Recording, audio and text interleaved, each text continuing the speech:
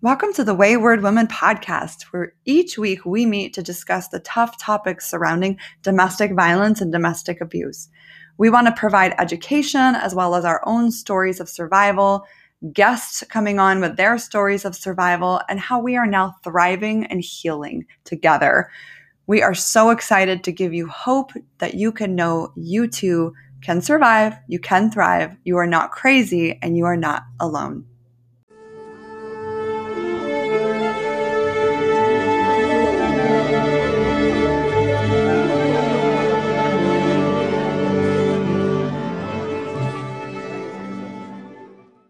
Hey, everybody, it's Lara and Michelle with the Wayward Women podcast.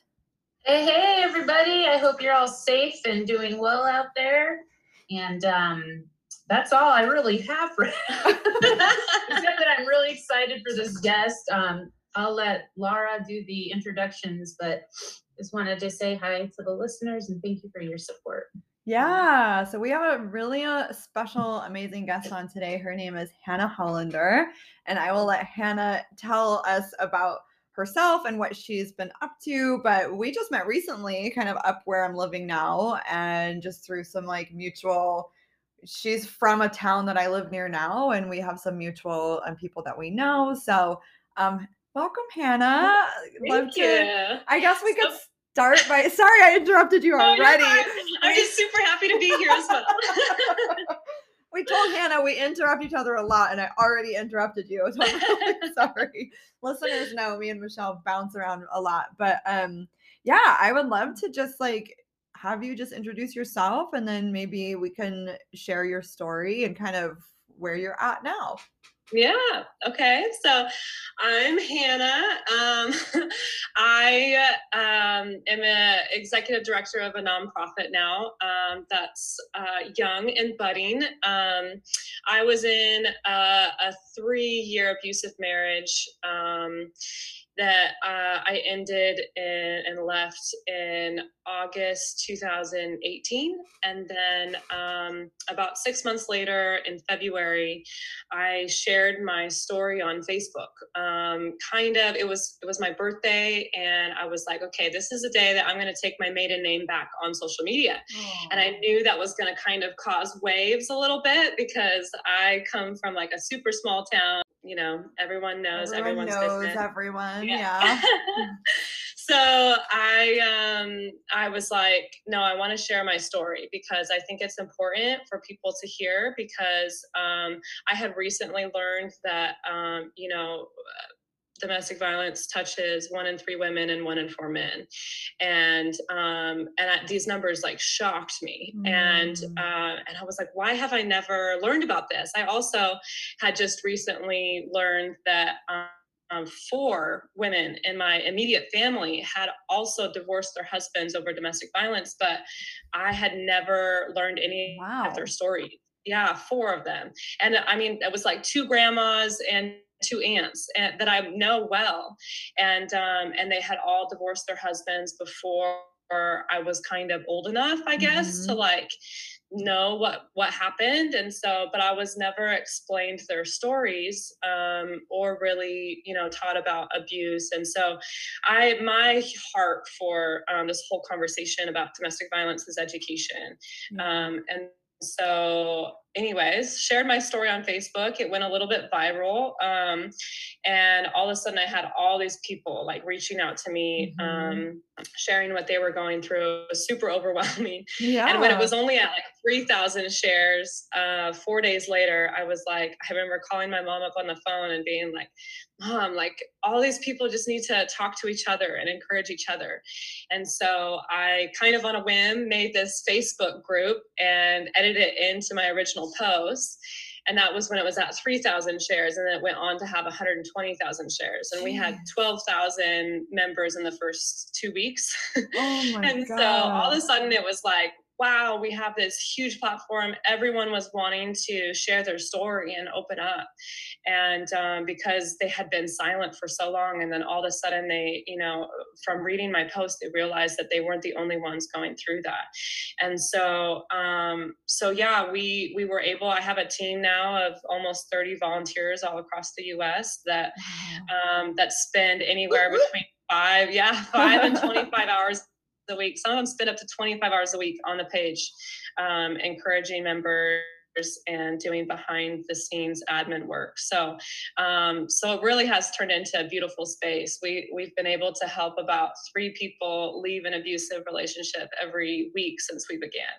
Wow. So those numbers are impressive, and I think that so we called it Speak Your Truth. I don't know if I said that, but we very much believe in empowering the survivor and giving them back their voice, So yeah, it was kind of like all of a sudden it was a thing, and I kind of have just been rolling with it and trying to keep up with it because I have a full-time job on top of this. So oh my God. Yeah. So it's been insane, but yeah, we got our question. Yeah, of course. Sorry to interrupt. You're fine. The statistics, I thought it was 1 in 4 women. Has it shifted to 1 in 3? So I actually looked this up because different places say different things. The 1 in 3 statistic is any form of abuse in their lifetime. 1 in 4 women is actually some sort of physical abuse, like intense like strangulation or hitting or kicking or something like that. And so the same thing, I believe it's the same with the men. So the men is 1 in 4 men can have experienced some form of abuse in their lifetime, and then 1 in 7 men have experienced some sort of physical violence. Wow. Okay, and that's interesting too, because when we think about the statistics, that's just what was reported, right? Yeah. So there's so many unreported things. That's a really good point, Michelle. Too, like how. Sorry. First of all, thank you for sharing on Facebook, because that's such a gift that you gave to people in taking that really scary risk and being vulnerable in that way. So thank you so much. This is the goal of doing this, to teach others that it's not okay and that they deserve dignity and respect. And so thank you from the bottom of my heart. And also, you were saying you're from a small town. And I wonder, because it reminds me of reservations. Indian women Native American women cannot get a lot of help because it's so tight knit and it's not safe. And so they, it's very ingrained in that culture, all of our culture really, but that small community. So I was wondering, in your small town, was there not opportunity to set something like that up, or did people not speak up because it was a small town or afraid of judgment? Or I'm just curious how that looked. Yeah, totally. So my small town is super religious. So that's another factor that goes into, I think, kind of religious Christian culture. And then my small town really highly valued family and getting married young. It was super normalized. So all of that kind of combined, I think created this kind of culture of like, everything's good, everything's happy, I have this beautiful family, and we got married right out of high school, but I have 3 kids, and it's beautiful, it's a happily ever after. We're a good Christian family that stays together, and so it's a lot of pressure. Yeah. So I think that all of those factors kind of dealt into like why I never heard about it growing up, why I don't think, and divorce was so negatively talked about. So I'm sure. Was it your generational abuse? Yeah. Well, that kind of ties into like we literally just published a podcast last week about spiritual abuse and religious abuse. And that's like people, anyone who is listening now who's curious about that can go back to our episode from last week. It's very, very prevalent that it's like ingrained into, certain religions and certain cultures. It's like you don't have sex before marriage. You get married young and you are submissive. Like that's God's design, is that you stay married. And I'd love if you're comfortable, because I know you and I had chatted previously, and I think your story is so similar to so many of us. And Michelle and I always say on our podcast, like we hear each other's we hear our stories and each other's stories, and then it helps us to know, like, we're not crazy. We're not like, we're not alone. Like, other women, other people are going through this. I know you kind of mentioned that, like, you had a similar walk in your marriage that, you know, Michelle and I have shared, that we had with our ex abusive partner, that, like, it was almost like the frog in boiling water. It was like a slow burn. Yeah. That you almost didn't even realize you were being abused emotionally or manipulatively until it was like you were broken. And are you able to speak about that, like, a little bit? We don't have to delve a lot into it, because I want to focus on, like, all the good things you're doing now. But I do think I can give a short synopsis. Yeah. We'd like to know too, if you're comfortable. Sorry to interrupt. If when you noticed it, like, starting, and then how you left, we like to know what that looked like. Totally. It's helpful for listeners. So totally. Yeah, I was actually just telling someone this morning about this. So my ex and I got together when I was a freshman in college, and he was states away. I was in California, and he was in Washington. So we started already long distance. So there was a lot that I was not in the same place, same time as him. Every single time that we got together, it was like this huge honeymoon, and he would buy me nice things. He would send me, of course, flower me with everything. And that's good to hear too, because as we all know, they don't show up like that in the beginning. That they don't. Most abusers, not to generalize, don't show up like that. Right. Yeah. So it was like, he was definitely love bombing, and then he was going into the military, and so there was kind of this pressure that all of a sudden, we need to get married, because that it was, I don't know why that was the reason. He was going to go in the military, and I guess the military doubles your paycheck if you're married, and so there is that huge incentive, and I think the military culture, I have a lot to say about that, but we probably don't have time for it. So then it was, it was super, I mean, I think we got engaged 10 months after we started dating, when we had only seen each other in person like 5 times or something like that. And, it was, to me, it was like this huge fairy tale. And then when we got together. And if I can pause right there too, I wonder too, you said, he had a reason for you getting married. And I wonder, to me, it seems like there were a lot of reasons. First of all, once you marry someone, you're trapped. So they know they have power and control. And so it sounds like, that doesn't happen by accident. And then, his salary doubles. So boom, boom. He gets to, like, seemingly best of both worlds for him. Yeah. And my mind goes to that didn't happen on accident, that he, he knew what he was doing. No, yeah, exactly. And that's something that, like, later on, I really didn't believe that he actually knew what he was doing until I told you guys earlier, but I learned that he sexually assaulted 4 other women besides me. And I didn't learn this until after I left. So I'm getting a little bit ahead of myself, but that was a moment for me where I was like, he knows exactly what he was doing. He sexually assaulted us all in the same exact way. And it was premeditated, So yeah, anyways, but yeah, back to getting together with him. We got married. I was still in school, so I was traveling back and forth, to see him and then, go back to school. But then that was really when the abuse started, but I didn't see it as abuse at the time. I was in complete denial until literally the day that I walked out. When you say that, were you living with him when it started? Yeah. So I was down in LA going to school, and he was like up in Central California. So at the time, for military training. So I was traveling back and forth on the weekends, Friday to Monday, pretty much, almost every weekend, getting very little sleep. And there was always something that weekend that he would blow up about. He would leave me in the middle of the street. He would drive erratically. He would, yell at me, yell in my face, especially when we got our own apartment. That's when a lot of our blowups really started happening. But he still kind of kept it under wraps a little bit.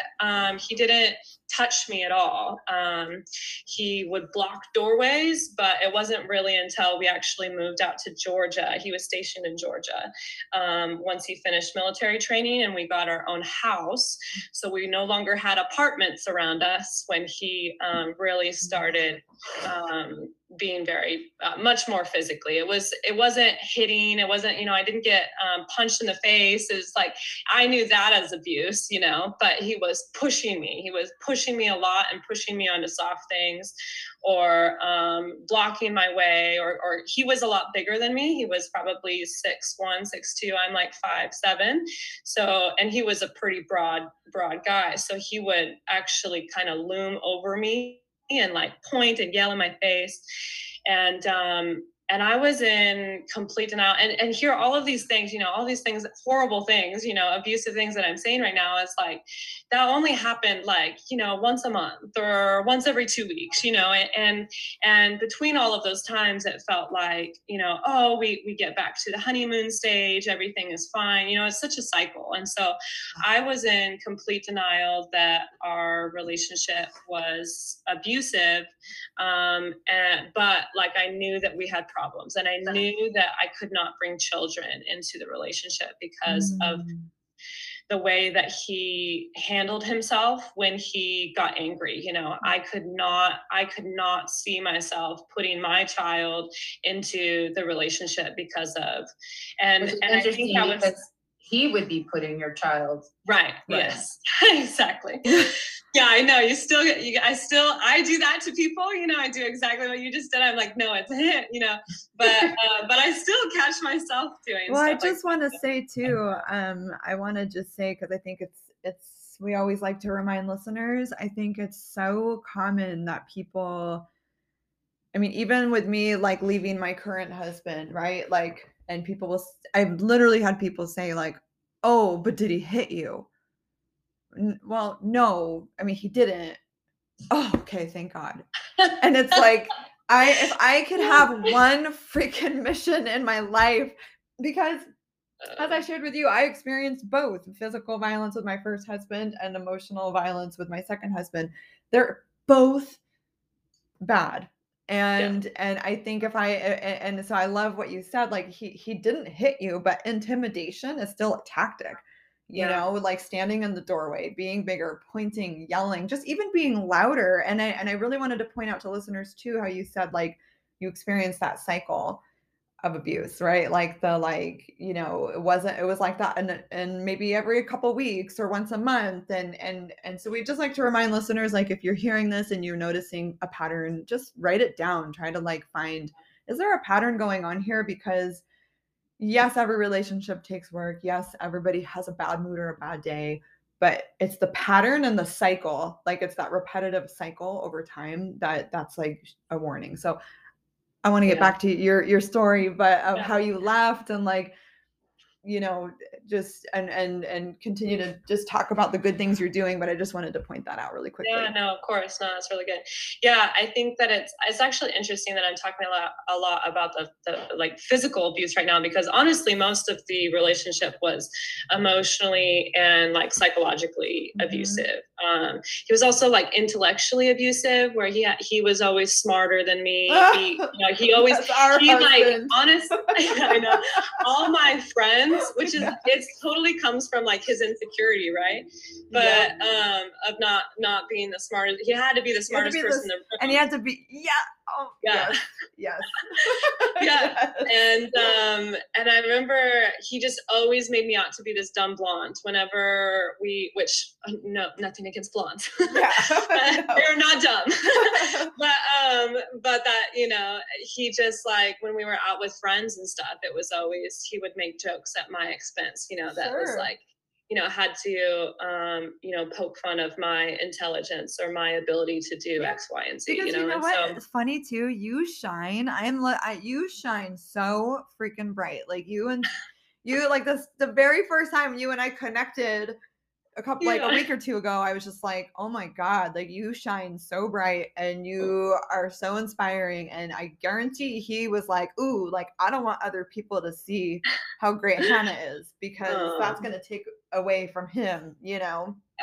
Yeah, he just, was like that all the time. I mean, and it was very subtle. Like it was always, well, it's a joke. Why don't you think it's funny? Like I'm not going to apologize because, I was just joking. Like I was just like saying mean things isn't a joke. It's not like a joke. Like, I was going to tell you dick jokes, but they're too short. That's a joke.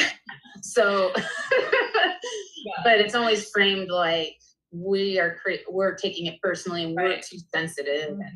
Right. Exactly. Yeah. And so it got to a point where we actually went on a late honeymoon to Hawaii. I planned the whole trip, coordinated everything. And as many of, I'm sure your listeners have experienced, that vacations, birthdays, anniversaries, everything that is supposed to be special is always ruined. So I planned this whole trip out there. It was right around I was a little bit after my birthday, but the first night when we get there, we're driving to the Airbnb that we're going to stay at, and he's driving, and he needs the apartment number. And I was like, oh crap, give me 1 second. Like I need to go get it, in my notes. And since I didn't have it ready for him right there at that moment, it was this huge blow up. He was like, how can you not, you've had, all this time to get it ready or whatever. I can hear the exact, I can hear that. Yes. Yeah. So and then it just kind of, that night was awful. And then he, the next day, I think we went on a hike or something. And on the hike, I felt like he wasn't worried about my safety at all. There was some steep parts and my shoes were like kind of slipping a little bit because the dirt was like really dry. And I kept saying, I'm not going to say his name, but I kept saying, stay next to me. Like, I don't want you to go super far away. Like I'm scared here. Yeah. And he kept like getting so mad at me because he was like, well, if you fall, you'll take me out too. I can't be next to you. Like he kept making all these excuses and just basically blew up in the middle of the hike and was like, we're going to finish our time here in Hawaii and then we're going to go home and get a divorce. And hear this, like, I had heard the divorce word from our actual honeymoon. Like, it was that simple, right? Yeah, right. So he started using that word right away. Whenever we got in an argument, it was always, well, I want a divorce. Well, I want a divorce because it was a way, he knew that I didn't want a divorce. And so it was a way of making me take ownership, of everything in order to make him retract that statement, Yeah, you had to like reach some weird unattainable goal to make him want to stay married. And then you would reach it and you would probably change it. Oh yeah. I just had to, like take ownership of everything and apologize profusely. And but there would still be things, right? Yeah. Because we're damned if we do, we're damned if we don't. Because it's not us. So I feel like that trip was really kind of a moment where I remember calling my mom, and that was the first time I had ever opened up to my mom about the abuse. I'm really close with my mom. And in Hawaii, I called her in Hawaii and I'm just sobbing. And she was like, what's going on? Like my parents were completely floored because whenever it was like not only love bombing for me, but love bombing for the family as well. My parents, especially. My siblings definitely had their doubts about him, but my parents thought he was amazing. Like whenever we got together as a family, he would always help my mom in the kitchen and help cook. And he, had to be the life of the party. And so they were pretty shocked. But my mom didn't think that it was abusive. She just thought, I didn't say, I was so confused during that time, calling her up in Hawaii that she didn't put two and two together until, much later. And you said something eventually about your family. Oh, no, I just want to say that that just further causes that isolation. So if I can put on the mask, charm all your family or friends, then when you come to a time where you're going to say this person's abusive, they're like, no, who? No, he That can't. guy, he's so He's nice. so nice. Yeah. He helps. He volunteers. He's made us dinner. Oh, yeah. I remember my dad saying, like, my dad is so sweet. Oh, honey, just tell him what your needs are. You know, he's a good guy. He'll listen. And I'm like, Dad, no, I'm like, that's not how this works. It was like, yeah, like, I love that you said that, Michelle, because then it's so true. Yeah. So many people in our life are like, oh, like, but interesting. I'm curious too for you. You know, what did that look like for you to leave? Like when you actually left him, like, was it just like a overnight, like, I'm leaving? Did you have to plan for a while? No, pretty much. I hit this moment. I was just telling my friend this morning about this moment because she's kind of going through the same thing. And I mean, February was like a huge, that vacation was kind of a huge moment. And then about 6 months later, in August, we had an argument in the morning, and I had just come out of the shower, so I was completely naked. And I was trying to get away from him, went to the closet. He followed me, you know, I was trying to get away from him. And he eventually pushed me onto the bed as I'm naked, looking up at him as he's going, I hate you. I don't love you anymore. I'm getting the house. You have 48 hours to leave. We're getting a divorce.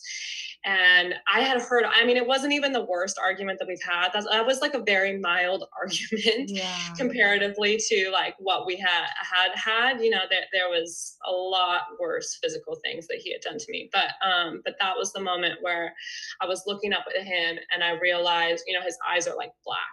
And I just realized, you haven't changed in 3 years. Like, we've been together for 3 years. I have tried counseling. Tried all. I learned how to make I statements and attack the problem and not attack the person. Like, I had been learning so much in therapy. And let me guess, you were doing all the work and he was doing no work. Yeah, exactly. So that's kind of where I came to as I'm looking up at him, just going, you haven't changed. You've only gotten worse. And I have to leave. Like, I have to leave. And at that moment, I hadn't fully decided divorce yet. It wasn't until 2 weeks later when I was like, no, I'm going forward with the divorce. But luckily I had actually a pre-planned trip to come out and visit we were in Georgia. So I was going to come out and visit my friends in California. And this was like on Monday morning when we had this argument. And then my trip flying out was on Saturday. And so I left like that night, and I ended up going to a friend's house for that week. And it didn't really hit him that I was leaving until I was already away in California.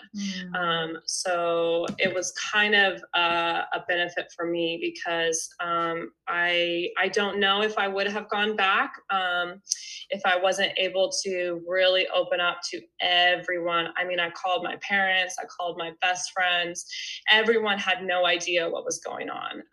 And so once I was open to everyone, it was like, it was a reality, you know. It was like I had been living this lie the whole time. I knew how I was treated was wrong. But once I finally opened up to people, it was like, this is real. It's not okay.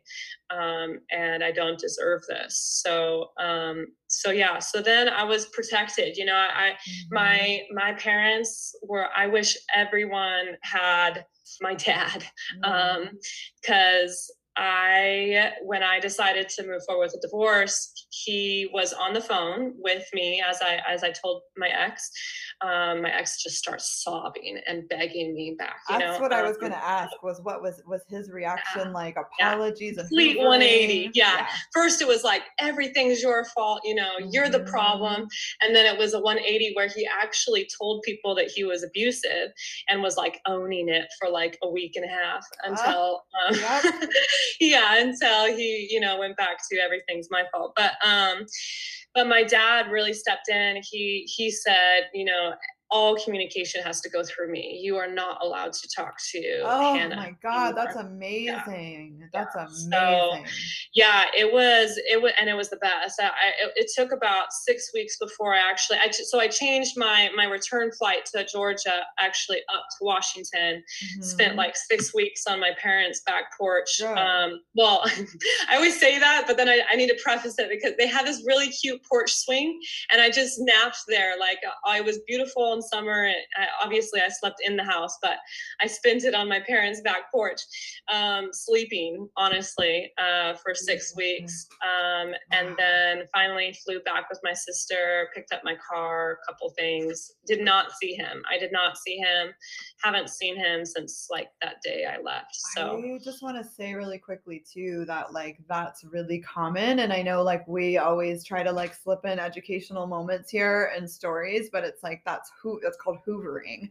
You know, when all of a sudden they're crying and they're apologizing and they're saying all the things that you've been wanting to hear, you know, like, oh my God, he sees it. He is sorry. He doesn't want me to leave. He does love me. And it's like, that's a big issue. Like hoovering is like, it's not real. It's not real at all. It's them no, losing it's control. not. It's not at all. Yeah, I had actually never heard that term before. So you're educating me. Yeah, it's like the Hoover vacuum sucking you back Oh, in. that's funny. It's called hoovering, and it's like Hoovering. they will say everything that you have ever wanted to hear to get you back, and a lot of times we fall for it because we really do many times love them, and we go and we're often trauma bonded because of all the good times, bad times, good times, bad times. Like that creates this like chemical reaction in our brain that like kind of keeps us sucked in, and so it's like I'm so grateful that you had your dad, and I'm so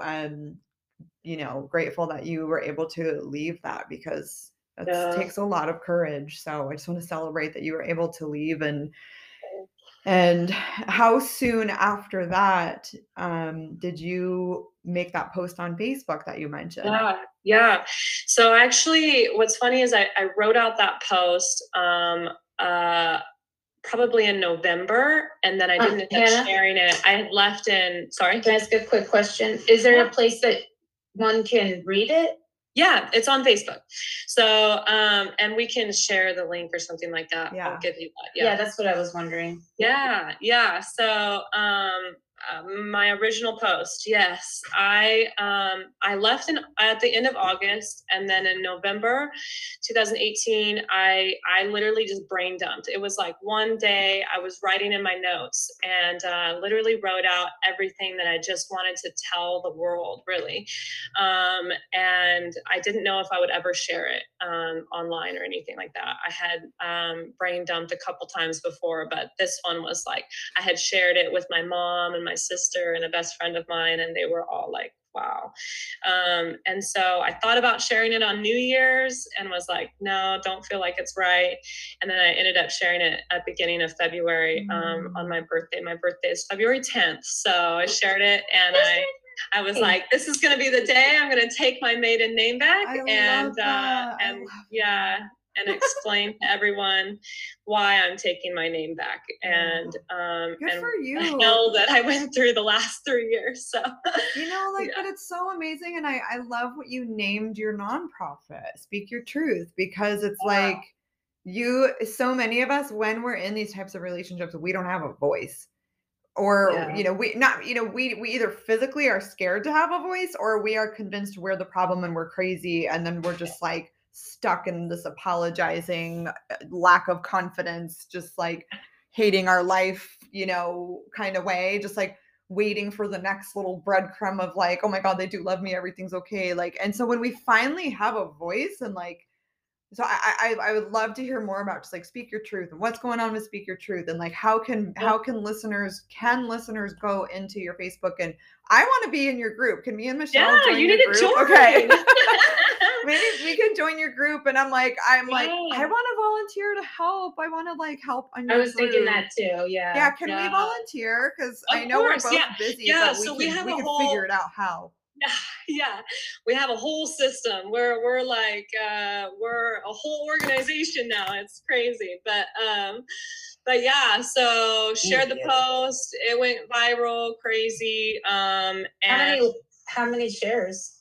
I think it had over 123,000 shares on my and like hundreds of thousands of comments, like so. Oh my god! Comments. Yeah. So it was pretty wild. Nice.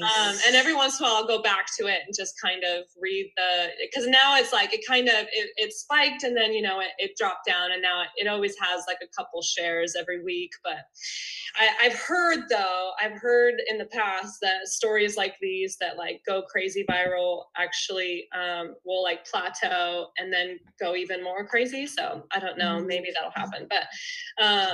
But yeah, it was a wild ride. And so yeah, speak your truth. I named it that kind of, it just came to me. I don't really have a rhyme or reason for it. I put the hashtag.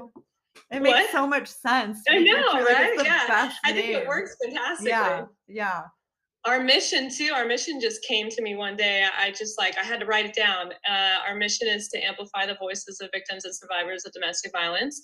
And we do that through abuse education, connecting survivors to resources, providing emotional support, and celebrating freedom. So, so we kind of have 4 areas that our group touches in your journey out of abuse.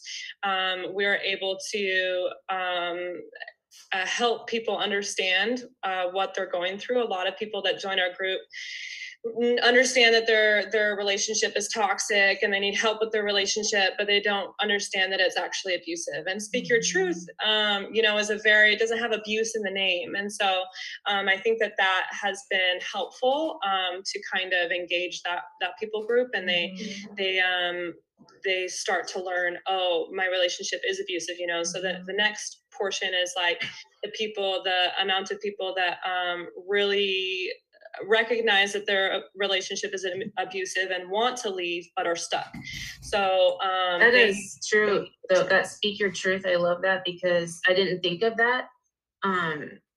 Because people hear abuse, they're like, that's not my situation. Or, like, I'm not getting abused. Or it even goes back to like people going, oh, I'm not getting hit. I actually have a friend at our hometown, Michelle, who was like, I don't want to go to the DV shelter because I'm not getting hit. And it's like, oh, if we could just get the word out, it doesn't have to be that. But yeah, sorry, go ahead. No, you're fine. Yeah. So that's, obviously I didn't like pre-think of that. But it really has been helpful because we don't have abuse in the name. And I think that we're able to reach people that are like just struggling, in their relationship and kind of in those denial stages before they're actually, realizing what they're experiencing is abusive. So then the second people group is the people that just need resources. They are trying to figure out how to leave. They have kids. They, haven't worked in 15 years. Like they have pets, he owns the house, he owns the car, kind of, well, I say he, but women can just be as abusive as well. But yeah, so that's kind of the second portion. And then the third portion is people who are out, but majorly struggling emotionally. And that's probably our largest group of people that we're emotionally supporting in our support group.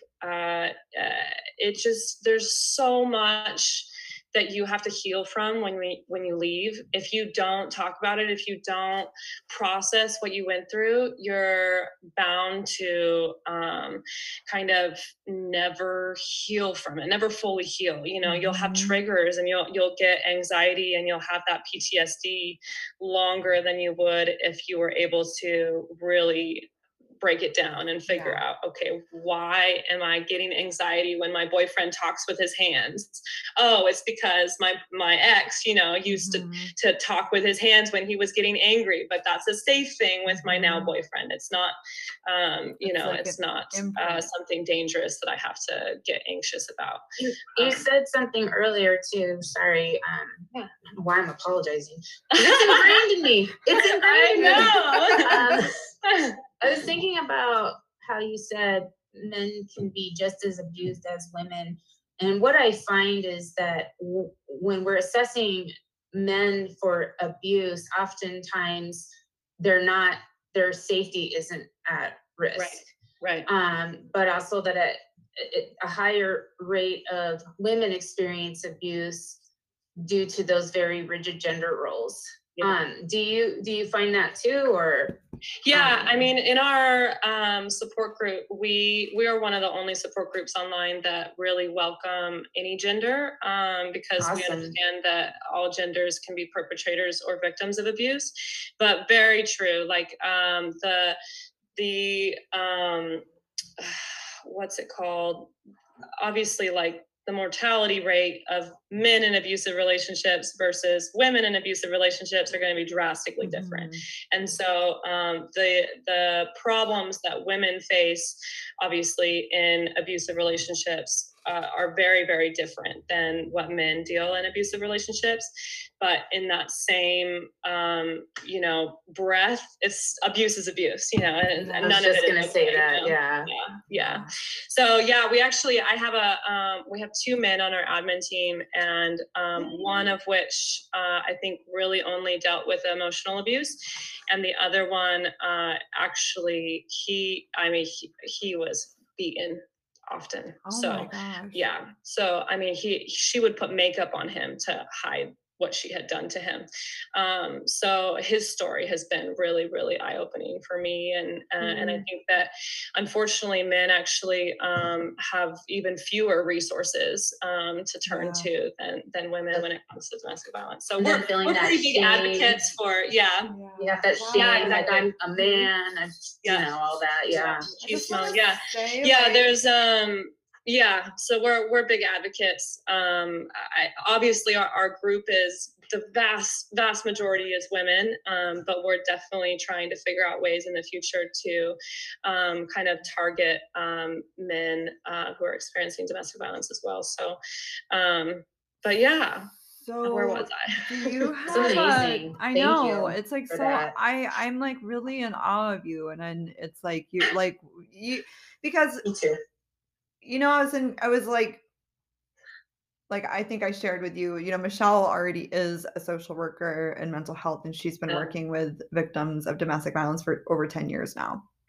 And I am really passionate about being an advocate, having survived 20 years of abusive relationships, and life trauma, and a certified coach for trauma-informed coaching to specifically help people move through PTSD, like in that area that you said, where people are they're done, they're done with the relationship, and now they're just like stuck in the now what, and I'm just like want to just celebrate like the 3 of us here being people who have survived that.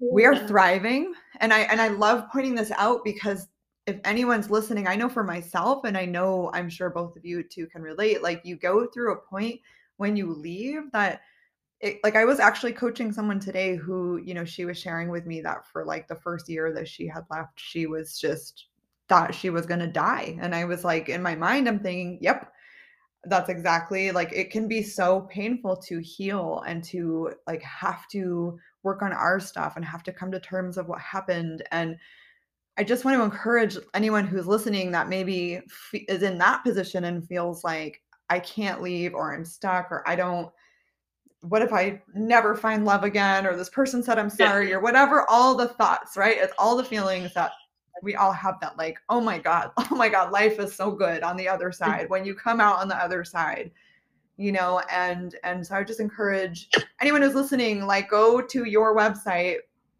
Because you have so much information on there. And I think as well, like, your story is so inspiring as a young woman who went through this, who said, you know what, I'm going to make this count. I'm going to make my life count. Not saying everybody who comes out of domestic violence has to then become an advocate, but your life can shine really bright afterwards. And so what is your website? I want to write it down, and then I'll put it on our actual bio thing when I publish this. Yeah. So our website is speakyourtruth.today. So not kind of like .com, just .today. Okay. So tried to make it as short as possible. But yeah, you might have to type in www. before it. I don't know. Sometimes the .today they don't like it very much, but it should pop up if you just do it in Google. It should pop up right away. And then in Facebook, if you want to join the support group, you can search Speak Your Truth, and it should be one of the first ones that pops up. If not the very first. We have about 18,000 members now, so you'll be able to see that, at least the amount of members. And we're like a black little logo. You did that. I did, yeah. Thanks. I'm a graphic designer by trade, so it kind of went hand in hand with everything. So I was able to design the website, and nice. I probably put over like 200 hours into designing the website, just because there's so much information. We really wanted to actually consolidate everything that's within the support group, because there is so much resources once you get into the support group that we have. But the way that Facebook arranges its groups isn't necessarily the best way to like offer resources to people. So we actually took all of that information into the website and made it in a way so that it journeys with you on your way out of abuse. So the first tab is all about abuse education. The next tab is all about resources and figuring out how to leave. The next tab is all about, okay, I'm out, I need help, I need healing, I need financial resources because I've been ruined financially. Wow. And then the last tab is beautiful, by the way. I was just looking at it too. I love this. They have a quiz, different forms of abuse, early red flags. Like, there's so much information on here. This is gold. I'm like, can we borrow your Hannah, website? You said, it's so good.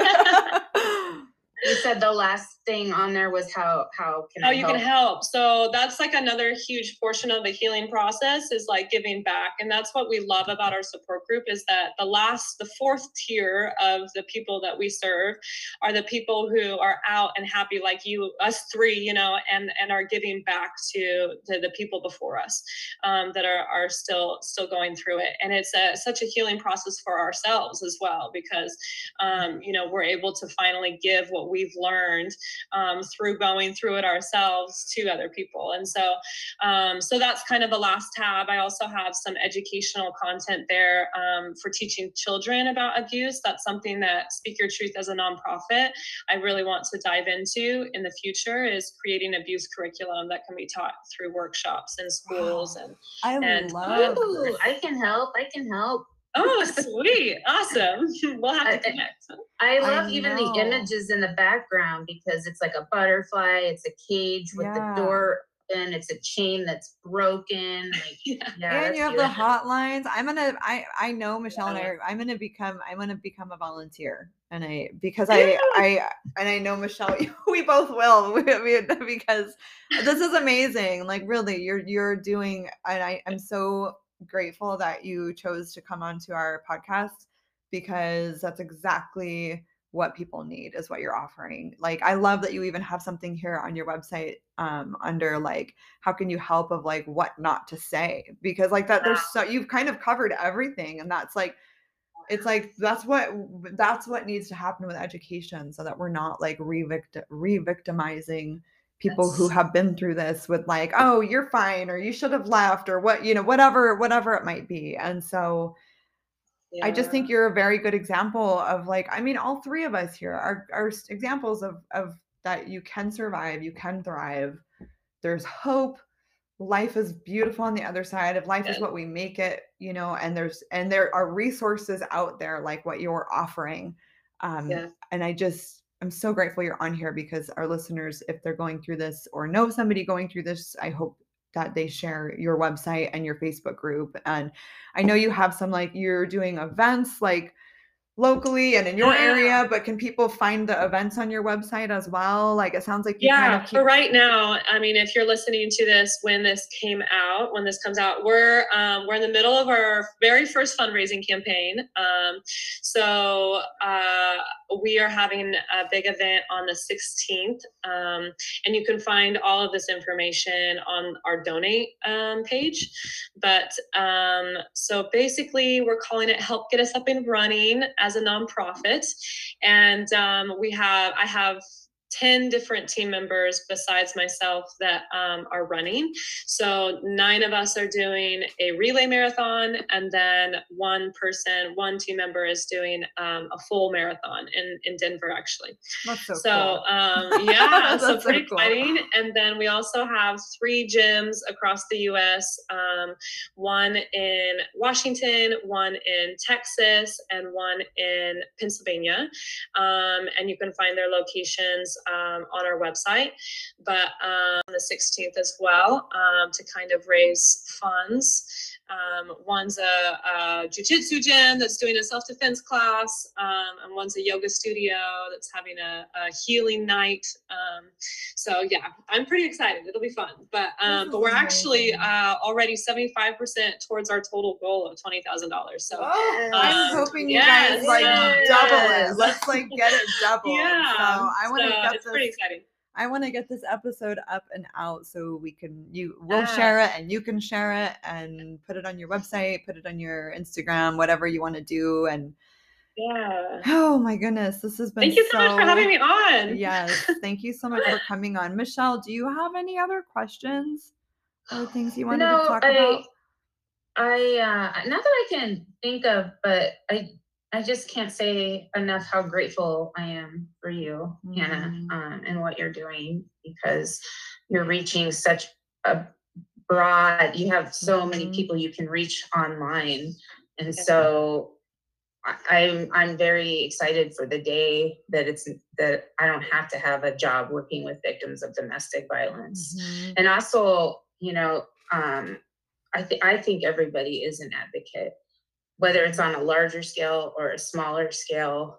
There's advocacy to be done, even if it's to support a friend or a family member, because where I work, we don't want to be just here in the corner doing this work, because people go, oh, that's really nice what you do for those people. And it's I appreciate where that's coming from, but I'm no, we don't want to be these people, and plus those people are a majority. There's a lot of those people, right? Yeah. We need everybody to speak out. We need everybody, who are safe too. I always tell people, I always tell people that, if you haven't experienced it it touches everyone. If you haven't experienced it for yourself, your sibling, your cousin, your aunt, your coworker will, and you have to be educated and know what to say and know how to help, because it will happen at some point in your lifetime. If it's not you, it's someone else that you know. And so I just think it's so education is just so important. So I'm so glad you said that. Because I was going to say, what would you leave listeners with? If you could leave one thing for listeners. Education. Pretty much, yeah. You have to be educated. And so I really encourage people always. I've kind of become the abuse guru that all my friends go to now, which happens quite often, whenever they have a friend that comes to them that has experienced domestic violence. So, or an unhealthy relationship, So I always send people to our How Can You Help page, because there's a whole portion that we kind of touched on, Laura kind of touched on, but it's what to say and what not to say. And it really dives into all these different kind of social norms that we kind of go into and automatically say without thinking, which blame the victim oftentimes. And so you have to be really careful about the language that you use, especially when they're really fresh out of the relationship, and what's helpful and what's not helpful. So yeah, I would definitely go there if you're listening. Yeah, I am so grateful that and that's what you said, because I've never thought to say that, be mindful of the language that you use and to learn the right language. So I really appreciate that listeners are hearing this from you, and it's just awesome. I think it's so great you said that as well, because I remember at the point when I had left my second husband and being really raw and like being really like so fresh in the like pain of it and feeling a lot of shame and like, you know, still questioning, did I do the right thing? Did I, you know, and I can remember like my sister just like very casually, like just saying like, oh, Laura, like, why are you even still thinking about this person? And like she did not mean at all. Like she just like was just we're just having a conversation and it was like, and I just remember just like the sting in my eye. Like I was just like, oh my God, don't cry, don't cry. Like she just doesn't know, right? Or how many times my mom would say like, hey, what a jerk, just get over him, you know? And you're just like, that's so If not. only it was that easy. If only, right. If it was really that easy, we wouldn't need Speak Your Truth. We wouldn't need Wayward Women. We wouldn't need all these different resources because there's so much more to it than just like, and so I love that you have that about education, like educating yourself if you're experiencing it, educating if you think a friend is going through it. My other sister saved my life by sending me an article about and saying, do you think, does this resonate with you? Because we were texting a lot and it's like, you know, do the education, do the research. And thank you so much for coming onto our podcast. We are so excited for you just to watch you grow. And I know for myself, I want to get involved and Speak Your Truth and join your forum and just like be a part of like just watching you grow. And I'm going to share it with the victims of domestic abuse that I work with. We're in the process of wanting to reach out to, because we're such a fantastic resource for other domestic violence nonprofits, because obviously you guys are aiding their physical and legal needs, but not all of them can really emotionally support all the clients that come to them. And so we are essentially 24/7 emotional support for survivors in their entire journey out of abuse. So we've been trying to kind of reach out and get connected with larger nonprofits. I love it. And as always, what? Oh, cry, because it's so like it's so beautiful what you do. I mean, there's a difference, you know. I've seen the culture shift over the last decade, and just to hear what you're doing, it's really incredible. It is. You are definitely a very bright light, and so I'm very happy I met you. I am so excited that you're going to be up in this area and when you're doing your event, because Hannah and I are going to go meet after her event so we can meet face to face and hang out a little bit. So so we're going to go ahead and just wrap up. As always, we like to share. Do you want to share the number, Michelle? Yeah, that's it. So if you need help, you can also call the National Domestic Violence Hotline at 1-800-799-SAFE. That's 1-800-799-7233. You can also chat live or text START in capital letters to 88788. Again, this is a great resource if you need to know where there's a place or a agency in your area that can support you. And as always, if you have a question, you can reach out to us at the Wayward Women Podcast at gmail.com. You can reach us on Instagram, Wayward Women Podcast, TikTok, Wayward Women Podcast. Our website is 80% done. We're so excited to get our website out there and have our podcast up on the website and offer coaching between Michelle and myself. So if anybody's listening and wants that individual coaching, or groups will be running, so more to come on that. And as always, you're not crazy and you're not alone. You're not alone. And what you're going through is not normal. Exactly. My friend makes fun of me because she's like, your slogan is "That's not normal."